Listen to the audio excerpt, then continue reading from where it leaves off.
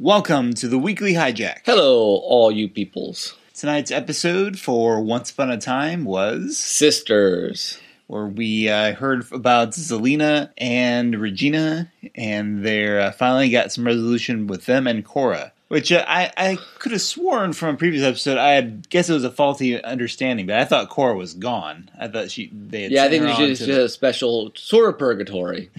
I guess sub-purgatory. Sub-purgatory. You don't even get to be in fake Storybrooke. You're in, like... whatever the caves are. Yeah. It was nice to wrap that all up. Yeah. Well, I was commenting as we were watching it that, especially watching the sisters... there, and then they get broken up and forgot to, Cora gives them the sleeping potion. I'm like, the miseries of two different kingdoms could have been saved if Cora would just... Cora has probably caused more pain and suffering than almost any other character. Yeah. Even by extension, Yeah, because Rumple, I mean, he's certainly evil, but he tends to pick and choose. He doesn't, try to take over kingdoms necessarily. He's more, causing... problems kind of on the side, and chaos, yeah. And I have to say, this was one of the better uses of a retcon flashback. Yeah, I can see that. I mean, I thought it was really effective, and it's not like we haven't seen this forgetful spell before. Yeah. So I mean, it's not like hasn't been baked to cake. So I liked the flashback. I thought it worked really well for the. I thought so too. Again, it's part of the cosmology or whatever you want to say baked in the cake. I mean, it's very.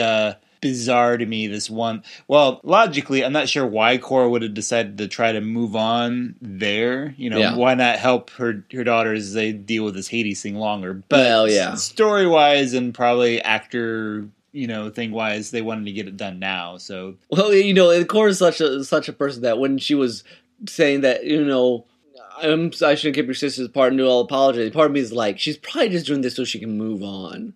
I don't really think that, but she's the sort of character. And it was interesting, though, because when she died, when it was season 3 or something like that, she said, she got her heart back, like, oh, you would have been enough. And that change of heart, no pun intended, well, pun intended, was nice to see played out. I mean, it got very... She had, this very brief, flash of... redemption as she was dying. Yeah. So it was good that because when we first saw Cora, she seemed to be back to her sort of manipulative ways. I mean, it's hard to completely change, especially if you're in underworld. And then she was also trying to, in theory, help Regina. Right. With, she was under deals we didn't know at the time. And stuff it wasn't just a power type thing. Which, if it had been the old Cora, and she would have found out that Zelina was interested in getting with Hades, she would be like, oh, he's got a lot of power. That's a great idea. That's a great idea, yeah, exactly. You're moving up in the world. You better Regina here. But it was a very nice episode. And I think it's a big deal episode, but simultaneously, I guess I just don't care for Cora enough to have been really invested in some. I mean, it worked for me, but it wasn't. I don't know that it was impactful as they wanted it to me, and I think that might be my personality. Well, and I think there is something to, like I was about to say about the whole cosmology thing. Like, apparently, as we said, you can cause untold destruction during your life, but as long as you get your daughters back together, then you're free to move on. So, not that we believe in karma per se, because the guilt of our sin can never be outweighed by any of the good we do, but it's interesting. The justice aspect of it just kind of, it's very, well, I won't bring loss in, okay, but, okay, I will now that you laughed. Ben in their purgatory afterlife thing, he doesn't move on with everyone else. No, he's like, true. I still have to work on this, because the writers understood that he had done a lot of bad stuff in his life. Yeah, that's true. He doesn't just get a free pass. Now, again, we don't believe in, karma or whatever, but it's interesting. Anytime you explore these sort of life after death type scenarios, it's not as like, oh, we all believe sort of similar things about this stuff, so we can kind of work with the story. It's like, well, we go with it because it's interesting, but at the same time, we're like, this is not true. No. This is not how the world works, or the after world works. And at least finally someone got hit, like evil sheriff got hit with an arrow, and like, oh, you can't do that. I'm like, well, okay, finally someone showed me that they're dead, and they're not being dead anymore. Yes, that's a good point. Maybe the whole wolf thing was sort of it wouldn't feel very pleasant. I think it must be that sort of thing. Yeah. But it occurred to me, too, this episode very much showing, one, we're not Once Upon a Time's demographic. No. That the women are. Because, like... Oh, man. It got very... Yeah. Well, it's just funny to me, like, the two sisters got this very long talking out their problems issue, and then you've got Charming and his evil twin basically boil down to a fist fight.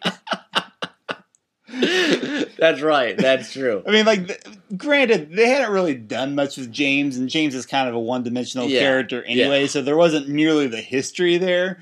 But it just struck me as kind of funny. It's like, well, here's this other long-lost character. Are we going to go into dramatic flashback? No, we're just going to fist fight. Oh, man. And it's so funny to me that, and it works, that Cruella, of the, all the Trinity of Evil they brought that one season. She's the one hanging around having fun. She was just kind of a character. Well, she was the only one who died. Well, I mean, that's true, but they don't even have to be dead down to be in the underworld. I mean, they can bring whoever they really want. Okay, true. I was really not expecting, after Cora moves on, for them and the sisters are reunited, and we got a big change in Zelina and everything, and you have Regina say, go love Hades, and you can change him. I'm like, what? I'm like, I guess, I know, Tim, you mentioned that, okay, then if Cora can change, anyone can, but I'm like, what about how long it took Cora to change makes you think the Zelina, who's brand new at this being good thing, is going to change the lord of the underworld? It's just very odd. Now, though, then I almost took it back right after, because then he's dancing, whatever, and I think, well, anyone who can actually, early on we were wondering whether it was a fake relationship. It doesn't seem to have any of that. Yeah, he'd be going a long way to be kind of dancing by himself, just in case someone was looking. It does seem that if you have a spark of actual, not just like fake, like, oh, we made love, but like you actually care about another person somewhat unselfishly, it seems like there is hope. Yeah, and it's important, I think, for us to remember, too, that they're playing with Hades as just a demigod. Yeah, exactly. He's not actually Satan incarnate. No, exactly. I mean, he does love will you create chaos with me? But it's almost like it's just like his catchphrase, as opposed to like him really being pure evil. Yeah. Yeah. That relationship, I just have a hard time getting my head around. I mean, he's very interesting, but for a long time I couldn't figure out, wait, where... is Zelina really mean, or is she faking it, or is he really mean and faking it? I read too much into it, and I should have just taken it straight up. Apparently. Yeah. Sorry, long rant. Your turn. Well, I don't know. Yeah, no, I was agreeing. It'll be interesting to see where they go next with it. Like, I'm not sure where Rumpelstiltskin and Peter Pan, I love just saying that. Evil Peter Pan. Evil Peter Pan. I should clarify it. Where they're taking her. Again, I know this is the last season, but it's like, you're tying up all these family plot lines, which is like the heart of Once Upon a Time is basically a soap opera about families in a fairy tale. Fairy tale garb. Yeah, and you have Zelina and Cora and Regina, and then you have all the Charmings and Emma and everyone, and then now you have Rumpelstiltskin's dad. I mean, it's like you can't get more of the important connections that we've made so far. Mm-hmm. What are they doing after this? They could come up with something great. It just seems like it could very naturally have wound up. Yeah, work as a towards some sort of finale. Mm-hmm. Now, again, granted, the problem they always have with M was that she's kind of just in the middle of everything, but she doesn't necessarily. Oh, it depends on the season. They always try to give her something in the center, but.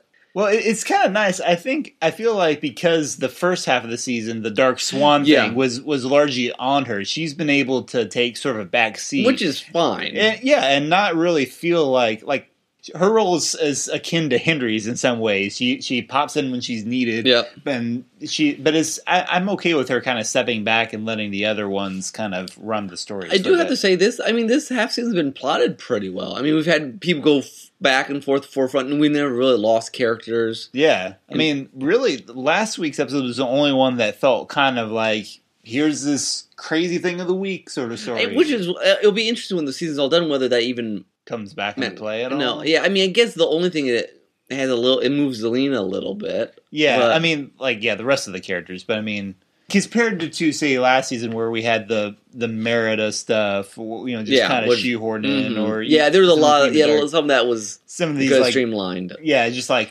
almost filler episode type stuff. We haven't necessarily had anything like that, I don't think. No, but they haven't. It could. The Cruella evil sheriff thing, they became very B plot sort of stuff. Yeah, which is a good way to use her, honestly. Yeah, exactly. And she's just, and then I guess it's just an episode so you can see, because some people, like Cora, can be changed, but some people, like Evil Sheriff Man, apparently can't. Yeah. That was their theme of the night, I guess. I guess so. I don't quite get, but anyways. Well, he was never that. I know. He was never that deep of a person. It's always kind of sad, though, when people get thrown in the... No, here's the thing. I was thinking. I don't think Charming's going to have the deep existential angst that Belle had after... But he did basically the same thing Belle did 2 episodes ago, that were like, now I have a dark stain on my soul, and Charming's just going to be like, and I defended myself, and it was all good. But... We'll see. It was just interesting. Well, yeah, we'll see how. And I'm not saying that's a bad thing, because Belle just takes it different than he does. And yeah, no, that's true. That's true. Anyway, so that was. Did we miss anything? No, a lot of it was just the girls talking to each other. There's a lot of dialogue in. I did really. Sometimes. I mean, it was really cool to see the kid version of them having so much fun. The fireball and I mean, them overdoing on makeup. You've seen so little of them having like happy lives. Oh yeah, I don't know if we'd ever seen young Regina. Yeah, have we ever seen young Zelina? We've seen baby Zelina. I don't think so. So that was really kind of nice and special, and good episode. We enjoyed it, and we've only got about 3 weeks left. Yeah, we'll see how this ends up. It's doing good. Yep. Until next time, be sure to check us out at derailtrainsoftthought.blogspot.com with our full-length episodes. Good stuff. We just had one come out. Mm-hmm. See us on iTunes and Stitcher and YouTube. And until next time, this has been Tim. This is Nick. Bye-bye.